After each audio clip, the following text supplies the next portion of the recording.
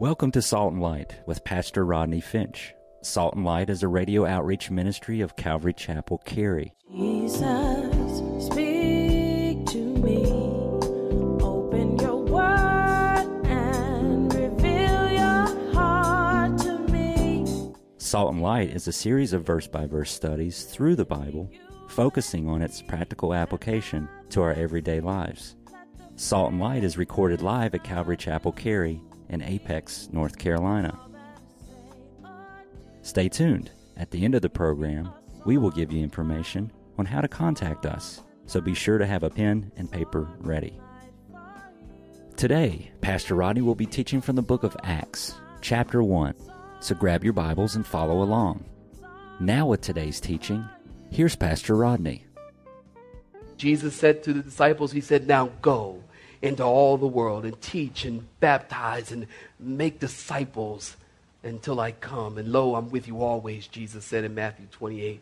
And then remember last week we talked about in John chapter 20, when Jesus told the disciples, he said, come here, fellas. And he breathed on them and said, receive ye the Spirit. And then he told them to go tarry and wait after they have been filled with the Holy Spirit. You see, when you understand that God has given you the commission to go into all the world, when you understand that your purpose is to take the gospel to the world, and you are to do that in the power of the Holy Spirit because you have received the Spirit. Saints, might I submit to you, that's all the purpose you really need. See, Christians, that is our purpose. We need not buy another book on what it means to be purposeful. Listen, if you're reading Rick Warren and you love it, I'm not saying that's a bad thing, but what I am saying is that don't miss your purpose.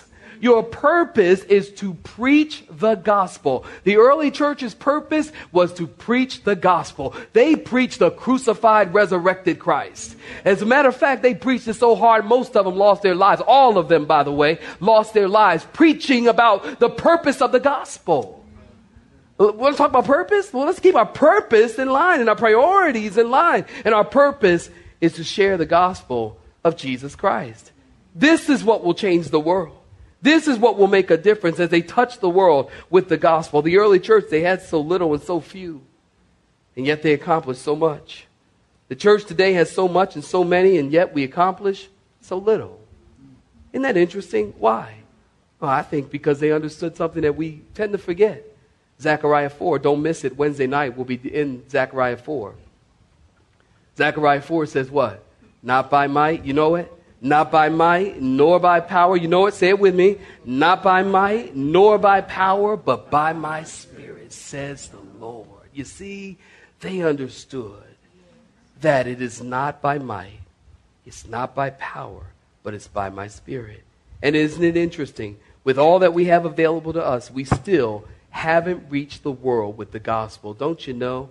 I told you just a couple of weeks ago, I'm in India. And I'm 4,800 feet above sea level. And I'm meeting people in various villages that have never, do you know there are people on the earth today that have never heard this glorious gospel of Jesus Christ? There are people who have never heard it. I don't believe there's anybody in the United States that's never heard it. You know, people, I never heard the gospel before. Not if you live in this country. If you live in this country, you have heard it. Now, you may not have been listening, but you heard it. We got radio and TV and DVDs and Bible teaching in churches and you name it, you heard the gospel. You'd open your ears. But there are people in many, many countries around the world that have never heard the gospel of Jesus Christ. You see, saints, we are not depending on the Holy Spirit in the church today. We are not looking to the Holy Spirit. I think the church largely today has lost its power. They have lost its power. I don't think the church, and I know that there's a lot of talk about we're the powerful church. And I know that people like to talk about the powerful church because that's an exciting message. I mean, we're the powerful church. You know, power. We need power. Power in the name of Jesus. We all power. Got a sermon on power. You know, people love to talk about power. You know, they love to talk about power, but the problem is we ain't got none. You see, let me tell you what a powerful church is. Let me tell you what a powerful church is. A powerful church is a church that is lifting up and exalting the name of Jesus. You agree with that? Say amen. That's a powerful church. See, I think we really got it messed up. We believe and think that somehow a powerful church is a church that's exciting. We think that a powerful church is a church when you come in, there's excitement going on, the music's going, and people are, swinging from the ceiling and jumping over the chairs. And you remember the Blues Brothers, people were flipping in the front, doing back off flips and stuff, lady with the hat, and they're like, yeah, and doing the calf track, we go, man, that's a powerful church, man. You get them church, they powerful in there. And there's dancing bears and things are going on, and it's like the hype and the excitement and all of these things, and we equate these things to power. And we say, oh, that's powerful. And then we leave the church service and you walk out and you go, oh man, were you in service? Oh yes, it was awesome. Did you feel the Spirit? Oh my goodness, the Spirit was high, which I don't know what that means, but I heard it. The Spirit was high. Goosebumps. Woo! And people are like glowing and stuff, and it's like, we think this is the powerful church. Might I say to you that a powerful church is not a church that is exalting the Holy Spirit. Amen. We must understand something. Jesus said himself that the Spirit has come to testify of him. In other words, you know it. In other words, the work of the Holy Spirit is to point you to Jesus. Amen. So if Jesus is over there, the Holy Spirit is saying, hey, fellas, everybody, look, worship Jesus. Go this way, Jesus, go that way, Jesus, go worship Jesus. And we're like, oh, yes, Holy Spirit. Holy Spirit say, no, worship Jesus. Sing to Jesus. Jesus died for you. Jesus rose again. Holy Spirit saying Jesus is coming back for you, so worship him. Amen. The Holy Spirit's job in the world today, in the church today, is to point us to Jesus. Amen. Don't you remember in Revelation chapter 2, to the church at Ephesus, Jesus said, I know your works. I know your labor. You have patience. You don't put up with evil. You haven't become weary. But he said, but this I have against thee, that you have lost your first love. Amen. You see, your first love to who? The Holy Spirit? No, your first love to him. So a church that is a powerful church is a church who is walking out the door and they say, oh my gosh, did you hear what the Lord said to me? Did you hear that word? Did you hear when this word went forth and that word and Jesus is speaking to my heart? Do you see, this is a powerful church when people are walking out the door talking about the word, walking out the door lifting up the name of Jesus, walking out the door talking about the goodness of our Lord. That's a powerful church. Don't be deceived. Because all the feelings and the fluff and the hype, man, that's like cotton candy. You ever eat a piece of cotton candy? It's nasty. It's all big. It's pretty. But as soon as you put it in your mouth, it's gone. It's like sugar. You see? Nothing will satisfy your life like walking with Jesus. Amen, saints? Nothing. It was Jesus himself who said in John 15:26, but when the Holy Spirit comes, the Helper comes, whom I shall send to you from the Father, the Spirit of truth who proceeds from the Father, he will testify of me. Well, verse 1. We're getting there. Acts chapter 1, beginning in verse 1. Saints, if you're still breathing, say amen. Amen. Look at verse 1. The former account. We're going to get there, y'all. The former account I have made, O Theophilus, underline that, of all that Jesus began to do, circle that, and to teach, circle that, until the day in verse 2 in which he was taken up after he through the Holy Spirit had given commandments to the apostles whom he had chosen, to whom he also presented himself alive after his suffering by, underline this, many infallible proofs, being seen. That word seen is a Greek word, optomai. We have the word optometry, ophthalmology. It literally means in the Greek language, to eyeball. To eyeball.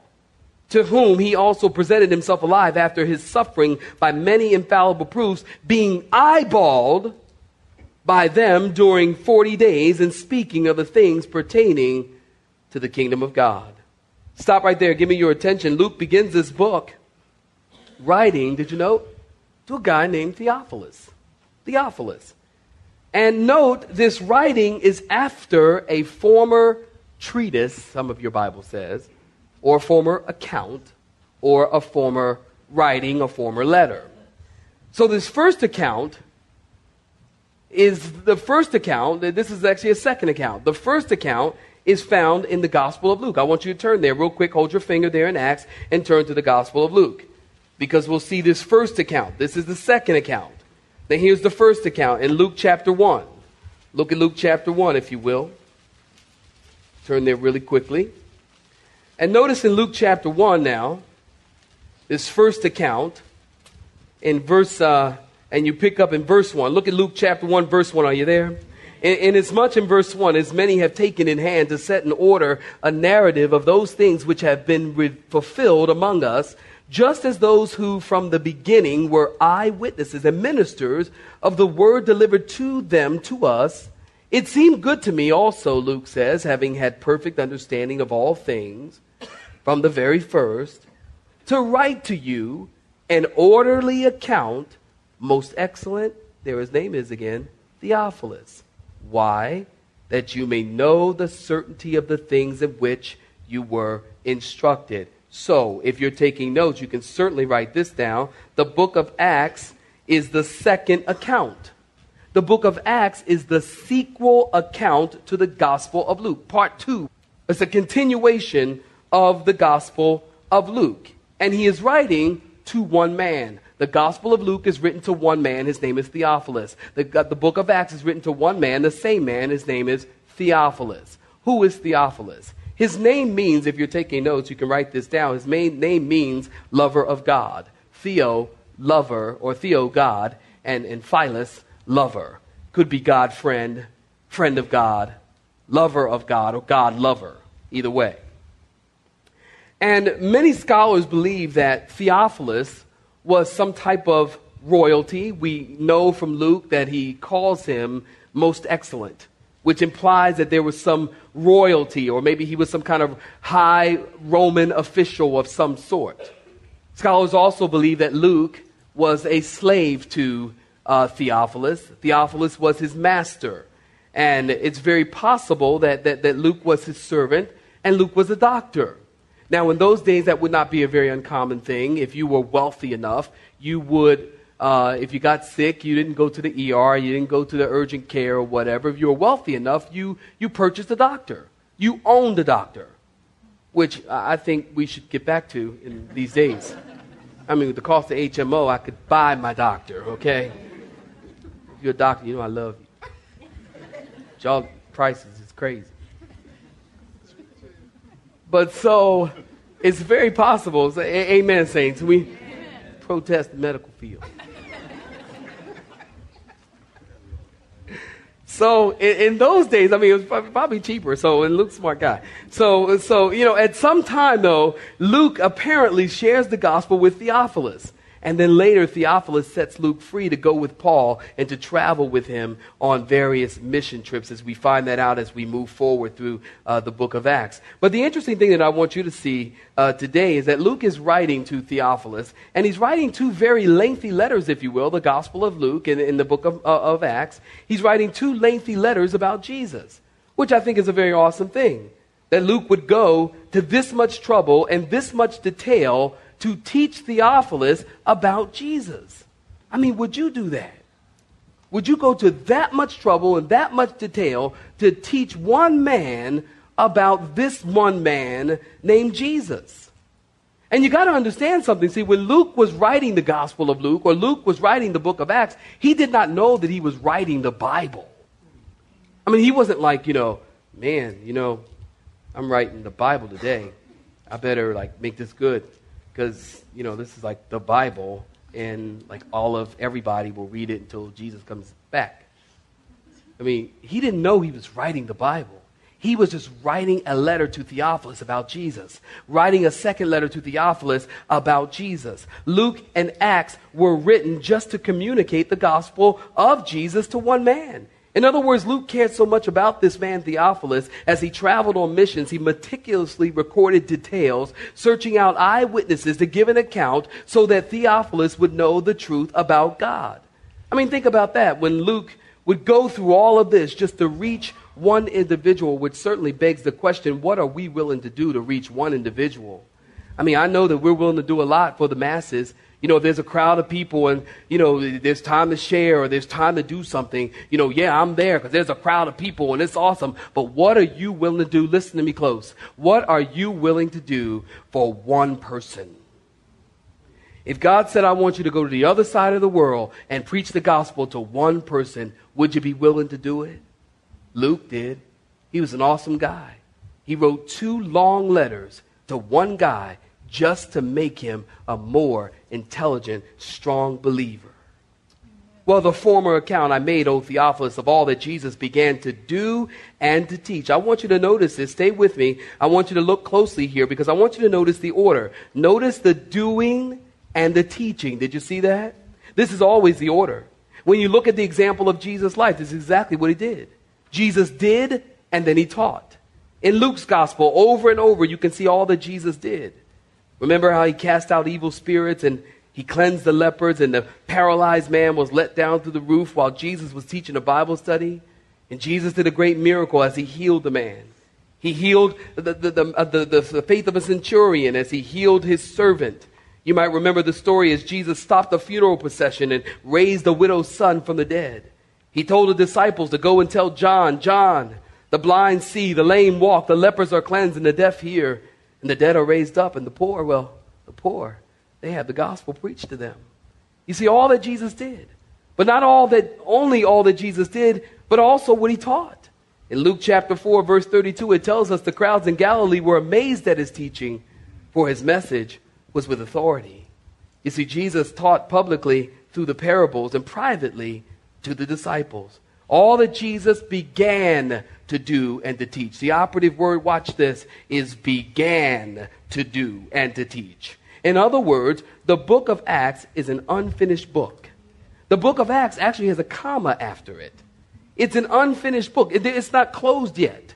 The book of Acts is a work continuing and has continued for 2,000 years. All over the world, the work of God is still continuing today. Do you know that Jesus is still healing people? Say amen, saints. Do you know that Jesus is still teaching people? There are still signs and wonders being done in the name of Jesus. Do you know between second and third service, I met a lady today out in the lobby area who had been struck by lightning.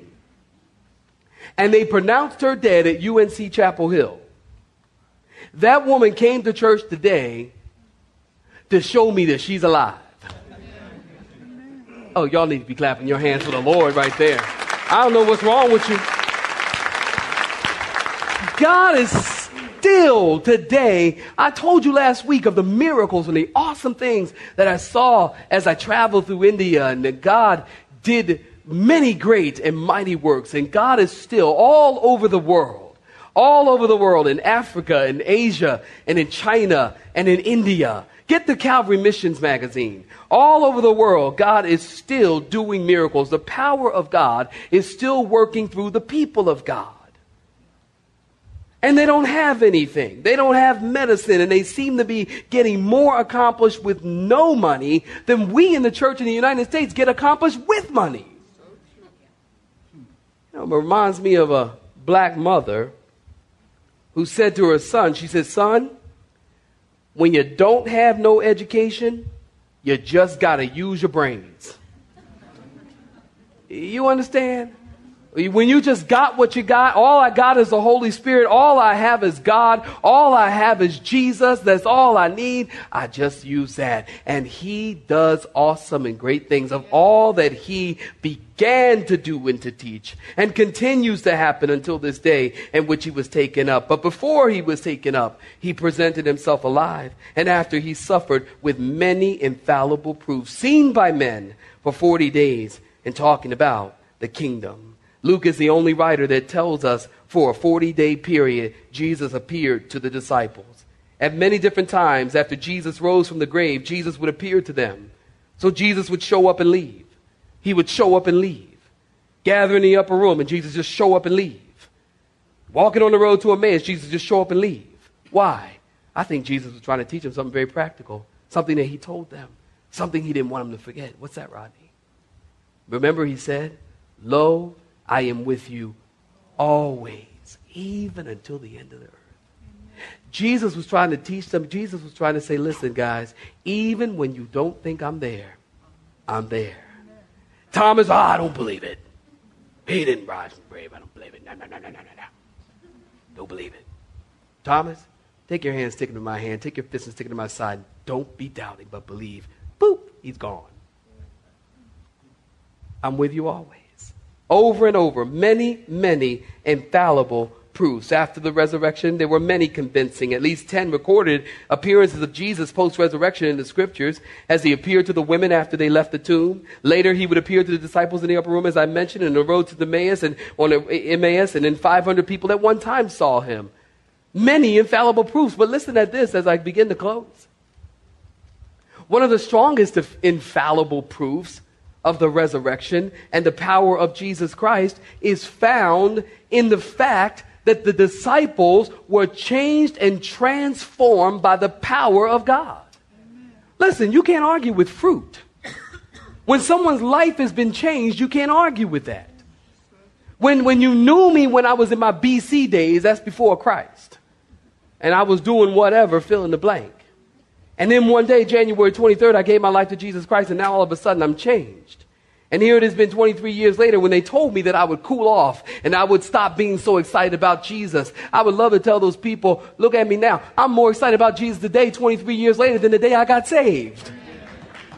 I'm more excited today than the day I got saved. Why? Because when you've been changed, listen, when you've been changed and affected by the power of the Holy Spirit, that's an infallible proof. You check it out. You look through the scriptures. You look at the disciples prior to pre-filling of the Holy Spirit. And then you check them out post-filling of the Holy Spirit. And these men were transformed by the power of the Holy Spirit. And these men went from fear to faith, from timidity to boldness, from doubters to believers, from scattered to unified, from cowards to martyrs, from depressed to joyous, all because of the power of the Holy Spirit. And not only that, but they went one step further because all of the disciples gave their lives and died a martyr's death except for John. Because of this infallible proof of the resurrection. It was Stephen, the first martyr of the church, was stoned to death. And James, who was cut in half. And Matthias was tied down and vultures ate him alive. And Jude Thaddeus crucified and hung on the cross. And they shot him with arrows until he was dead. Nathanael was skinned alive, and then they put him on the cross. Philip was hanged between pillars in the temple until he died.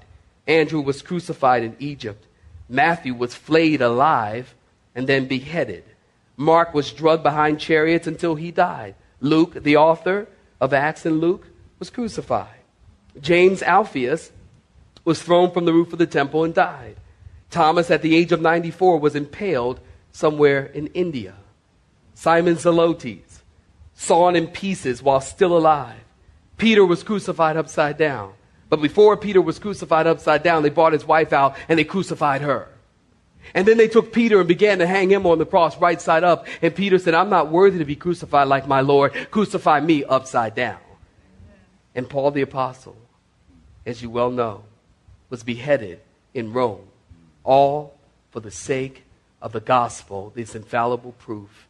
Might I tell you, these were radical, spirit-filled, on-fire Christians, which had nothing to do with all of these outward, external, extemporaneous things that we see in the church today. I am talking about a people who were on fire, who gave their lives as a martyr for Jesus Christ. If you want to talk to me about spirit-filled Christians, then let me see you give your life for the cause of Jesus Christ. You want to talk about being spirit-filled? Let me see you deny yourself, take up your cross and follow him. You want to talk to me about spirit-filled? Let me see you just die to your own self. Which is your worst enemy, by the way. This is what I'm talking about. Someone once said, man may on occasion give his material possessions for that which he doubts, but man will never give his life except for that which he believes. You see, you'll give your life for that which you believe. This is what I'm talking about. As you study the book of Acts, and you'll see, because we got a journey to take together. It is awesome. These Christians will change your life and challenge you on a core level that you have never been challenged before. And the church, saints, if we are going to be powerful men and women of God, we are going to have to get to this place. And you shall be my witnesses in Jerusalem, in Judea, and the uttermost parts of the world. That word witness is the Greek word martyr. I'll tell you more about it next week.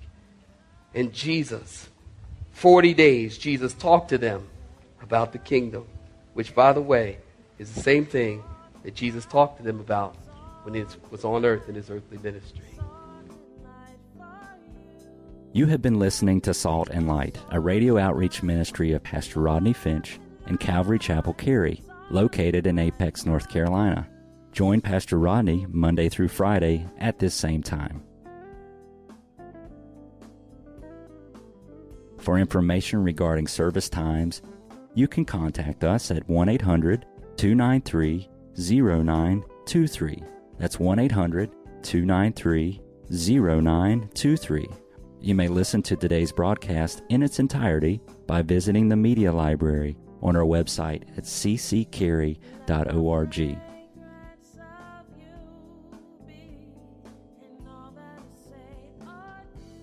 We would like to thank you for tuning in to Salt and Light and pray that you have been blessed.